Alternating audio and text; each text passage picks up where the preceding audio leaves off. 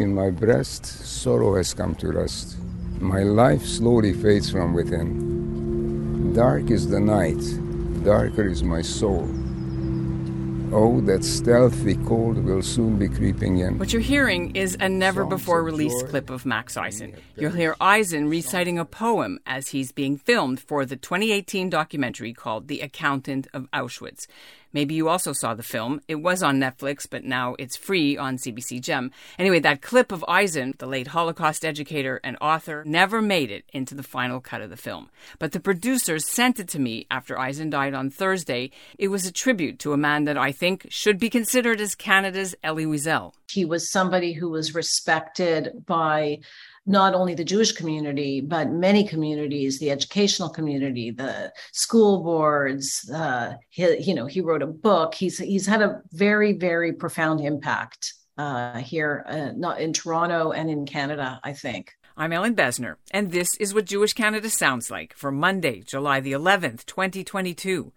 Welcome to the CJN Daily, sponsored by Metropia.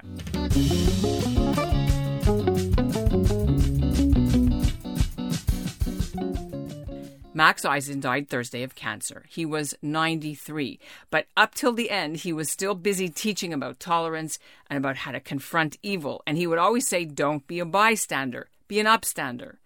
He had 4 honorary doctorate degrees. He went on 18 March of the Living trips with school groups. He was one of 25 survivors to be turned into a hologram by the Steven Spielberg Shoah Foundation in California. And just last year, he was named to the Order of Canada. And even during the pandemic, he was still giving Zoom lectures about twice a day. Eisen's first book, the autobiography called By Chance Alone, won CBC's Canada Reads in 2019. The champion of the book was science journalist Zaya Tong. She spent several months with Max during the Canada Reads contest. When we reached her in Toronto, she was still processing news of his death. Max was a truly great man, and getting to know him, getting to work with him is, I know, already going to be one of the greatest honors of my life. So, it's a true loss, and I just hope that his family's okay right now. When was the last time, by any chance, you were in touch with him or heard from him? He was indefatigable and still working and still doing all of his speaking engagements from Zooms and talking to people. And that was Max's spirit, unstoppable. And I don't think I've ever met anybody quite like him before in my life, really. When you first were on the Canada Reads jury, how did you end up being the person who shepherded and championed his book? Can you sort of tell us that process? Sure. Yeah, it wasn't so much a jury as the way it works with Canada Reads is you have 4, noted Canadians, and each one of them picks a book, and you pick the book that you believe that the country needs to read. And so, it's got to resonate with you, but it's also got to resonate with the hearts of tens of thousands or hundreds of thousands of people. So I had an opportunity to read through many different books, and I just none of them were pulling at the heartstrings until I read Max's book. And that was like a gut punch. And I knew immediately, because it's also such a warm and vivid and beautifully written book, despite the fact that it's also a horrifying book to read without question. But there was something about it being so first person. So, I've described it as it's a little bit almost like watching a movie, because all the senses, the smells, the things that he could hear, he'd put all of that in there. And I just knew immediately that this was the book that I needed to defend. And I also knew very strongly, given the current culture that we live in and the dangerous times that we live in, that this was a very timely book. It was a book that needed to be read. And if I could, I wouldn't mind sharing with you perhaps something that Max shared with me in one of his final emails. I'm going to see if I can find it for you, just because I think it's so important. But feel free to ask me another question. I'll wait. And I'll dig that up for you. I'll wait. Okay, so this was in one of the emails that he wrote. And he said, On a larger scale, the book lays bare the evil and hatred that lurks in the world, as much today as ever in the past. Under the perfect storm of circumstances, these destructive forces can again be unleashed with devastating consequences. This book is a wake-up call for all people of goodwill. We must learn to recognize evil and not sweep it under the carpet, and we must then act to stamp it out, be an upstander and not a bystander. And so those words really resonated. And I just felt that given the rise of the radical right that we're seeing here in Canada, especially, it was something that I hoped that young people, old people, people all alike across the country would have a chance to learn from him. When you said that phrase, that was his catchphrase, be an upstander, not a bystander. So true. I remember hearing him say that so many times. How heavily did it weigh on you that if this book didn't win, because it's a message that's the Holocaust, you know what I mean? And it, you know, he's not in the literati world, right, of Canada. Yeah. And he had a book, and you... I'll be honest with you. I mean, I had hives. I was so stressed out. I actually broke out into hives because the weight of that was really heavy. You know, it's a dying man's final wish on top of an older gentleman's book that and his dream and his passion to tell this story. But you know, the other thing at Canada Reads was that the other books were also really powerful, right? Don't forget, you know, you've got the Syrian war, you've got the other topics were mental health concerns. They were about racism. They were about just as many deep concerns. And when we were discussing it, I don't know. I mean, I think that the reason that the book won, as you may remember from Canada Reads, was I had shared at the end that this was the last chance for many people to hear the story from the elderly, the dying. You know, the Holocaust survivors now are super old. You know, Max is 93 or was 93 years old. And if these voices weren't heard, then they may forever be silenced. And so that was something that actually resonated with one of the fellow people who was competing, and he was actually going to vote against me the entire time. And I knew that. I didn't think we were going to win, but he also had a grandfather that he cared a lot about. And so in the end of the day, it was really understanding the power and the voice of our elders in our community and keeping those voices alive. And, you know, that along with, of course, Max's tremendous story. So I'm really grateful that it won, and I'm really grateful that I think it really made a difference. Well, you guys made a difference. I remember driving up the highway in Toronto, and when I was listening to the show and I was pounding my steering wheel and I started crying. I was like, yes, go Max. I remember this so well, you know, and being Jewish as well as knowing him and speaking with him. It was unexpected, but amazing. And then the book sales started flying off the shelves, right? Thanks to you guys. Yes, it really did. And really did. He became you know, I mean, he was already such a star as it was, but really the book ended up being sold in the United States. And then Steven Spielberg made him into a hologram so that his words would live on forever. And it's really tremendous. You know, he was booked solid as a speaker. And, you know, I think that he spoke to at least 90,000 people before I met him. So I don't even know how many students he had a chance to speak with and really inspire. But I'm sure many, many, many more after that as well. Max Eisen was actually writing a new book when he died based on his life story, although this one is designed for children, all fueled by his promise made to his late father in Auschwitz that if he survived, he would tell the story to the world. I went to his funeral on Friday, and I was actually surprised to learn that Max Eisen didn't start speaking publicly about his experiences until he was already retired. He changed his mind, though, after hearing a Holocaust denier on the news, and then he never looked back. He spent 30 years on the Holocaust speaker circuit, and he also worked to make sure that those who were responsible for the Holocaust were punished. That's the storyline of The Accountant of Auschwitz. The film follows Eisen and several other Holocaust survivors as they traveled to Germany and testified in 2015 at the trial of an elderly former SS officer, Oskar Groening, a.k.a. the Accountant of Auschwitz. Groening was convicted of taking part in the mass murders of 300,000 Jews in Auschwitz in 1944. That's the year Max Eisen, as a teenager, and his family were sent to the death camps from their home in what is now part of Hungary. The film's producer is Rick Bienstock. He is already part of the film when I had the good fortune of meeting him.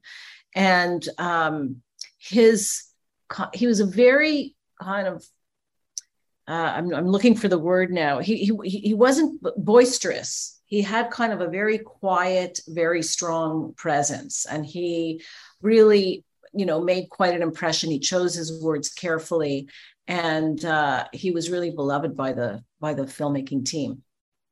Now, when did you first meet him? Were you already overseas filming, or when we were, they did film overseas. I was not overseas. And then I met him, at the end of the film, we started having screenings. We had festival. We were at the Hot Dogs Festival, and we were doing also screenings for schools and in the theater. And Max participated in a lot of the panels and a lot of the Q&As after the film.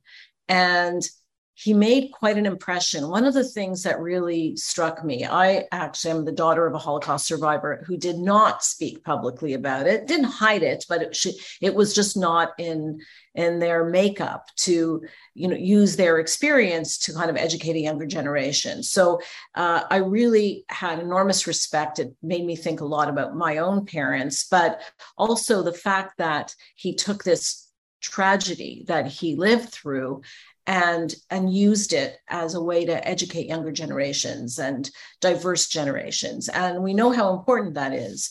And Max was good at it. And he was a very thoughtful man. When you say he was good at it, I mean, I've had the pleasure of speaking before him at a conference, and thank God I was before, because no one would have wanted to speak to me afterwards. Of course, we were both selling books, and it was such an honor to listen to him. But it was not a Jewish audience; it was an audience of soldiers in the Canadian Forces College where he went, and so I could see the magic he was weaving. But I wondered if you could share what it is or what it was. You kind of alluded to it a little bit about how he was able to send this message out in a way that was so mesmerizing and so moving to people. Like I said, he exudes a kind of, there's something about him that makes you want to listen to him. He exudes a sense of importance, and he's quite poetic actually in the way he speaks. And he manages to take his experiences and turn them into universal messages. And I think that's what it is, because I agree with you. It's one thing to address a Jewish audience that is an audience that is really interested in hearing that specific message. It's a part of the heritage. But when you hear someone like him speak to diverse crowds, younger people who were of all nationalities and ethnicities and religions, it's important that he makes that experience universal, because that's how people are going to empathize with the story. And he has, it's just a way of being. And that's a special kind of speaker. Now let's speak about the film, because, there was a participant in the film, a survivor, who forgave Oscar Groening. I remember watching it, and it was very stunning that she did that, whereas others did not. Where did Max stand in terms of? Max did not agree with forgiving. I think it's not that he might have agreed with forgiving. He just didn't agree, I guess, with the way it unfolded in the film, in reality, when in the courtroom.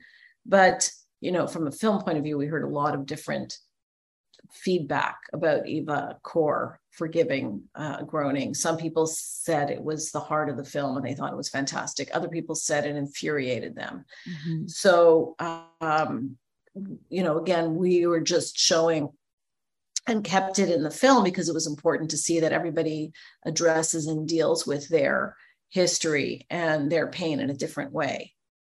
Do you remember what Max would have said or said later about why it was important for him to participate in this trial and then in the film about it? So I think, Max saw this opportunity as the same opportunity as him writing, as him participating in March of the Living.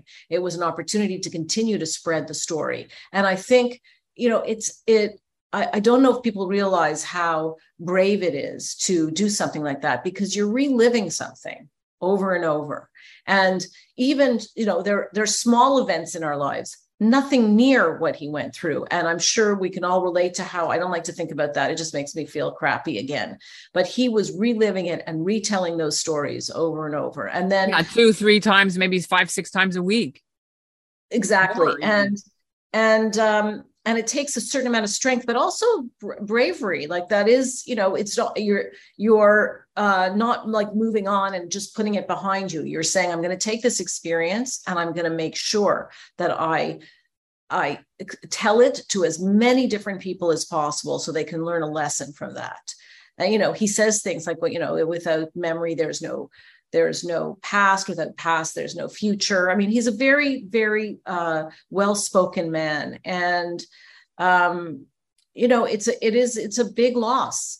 And also, as you know, and as the CJN audience knows, there's not that many survivors left. We're coming on to the last of the survivors.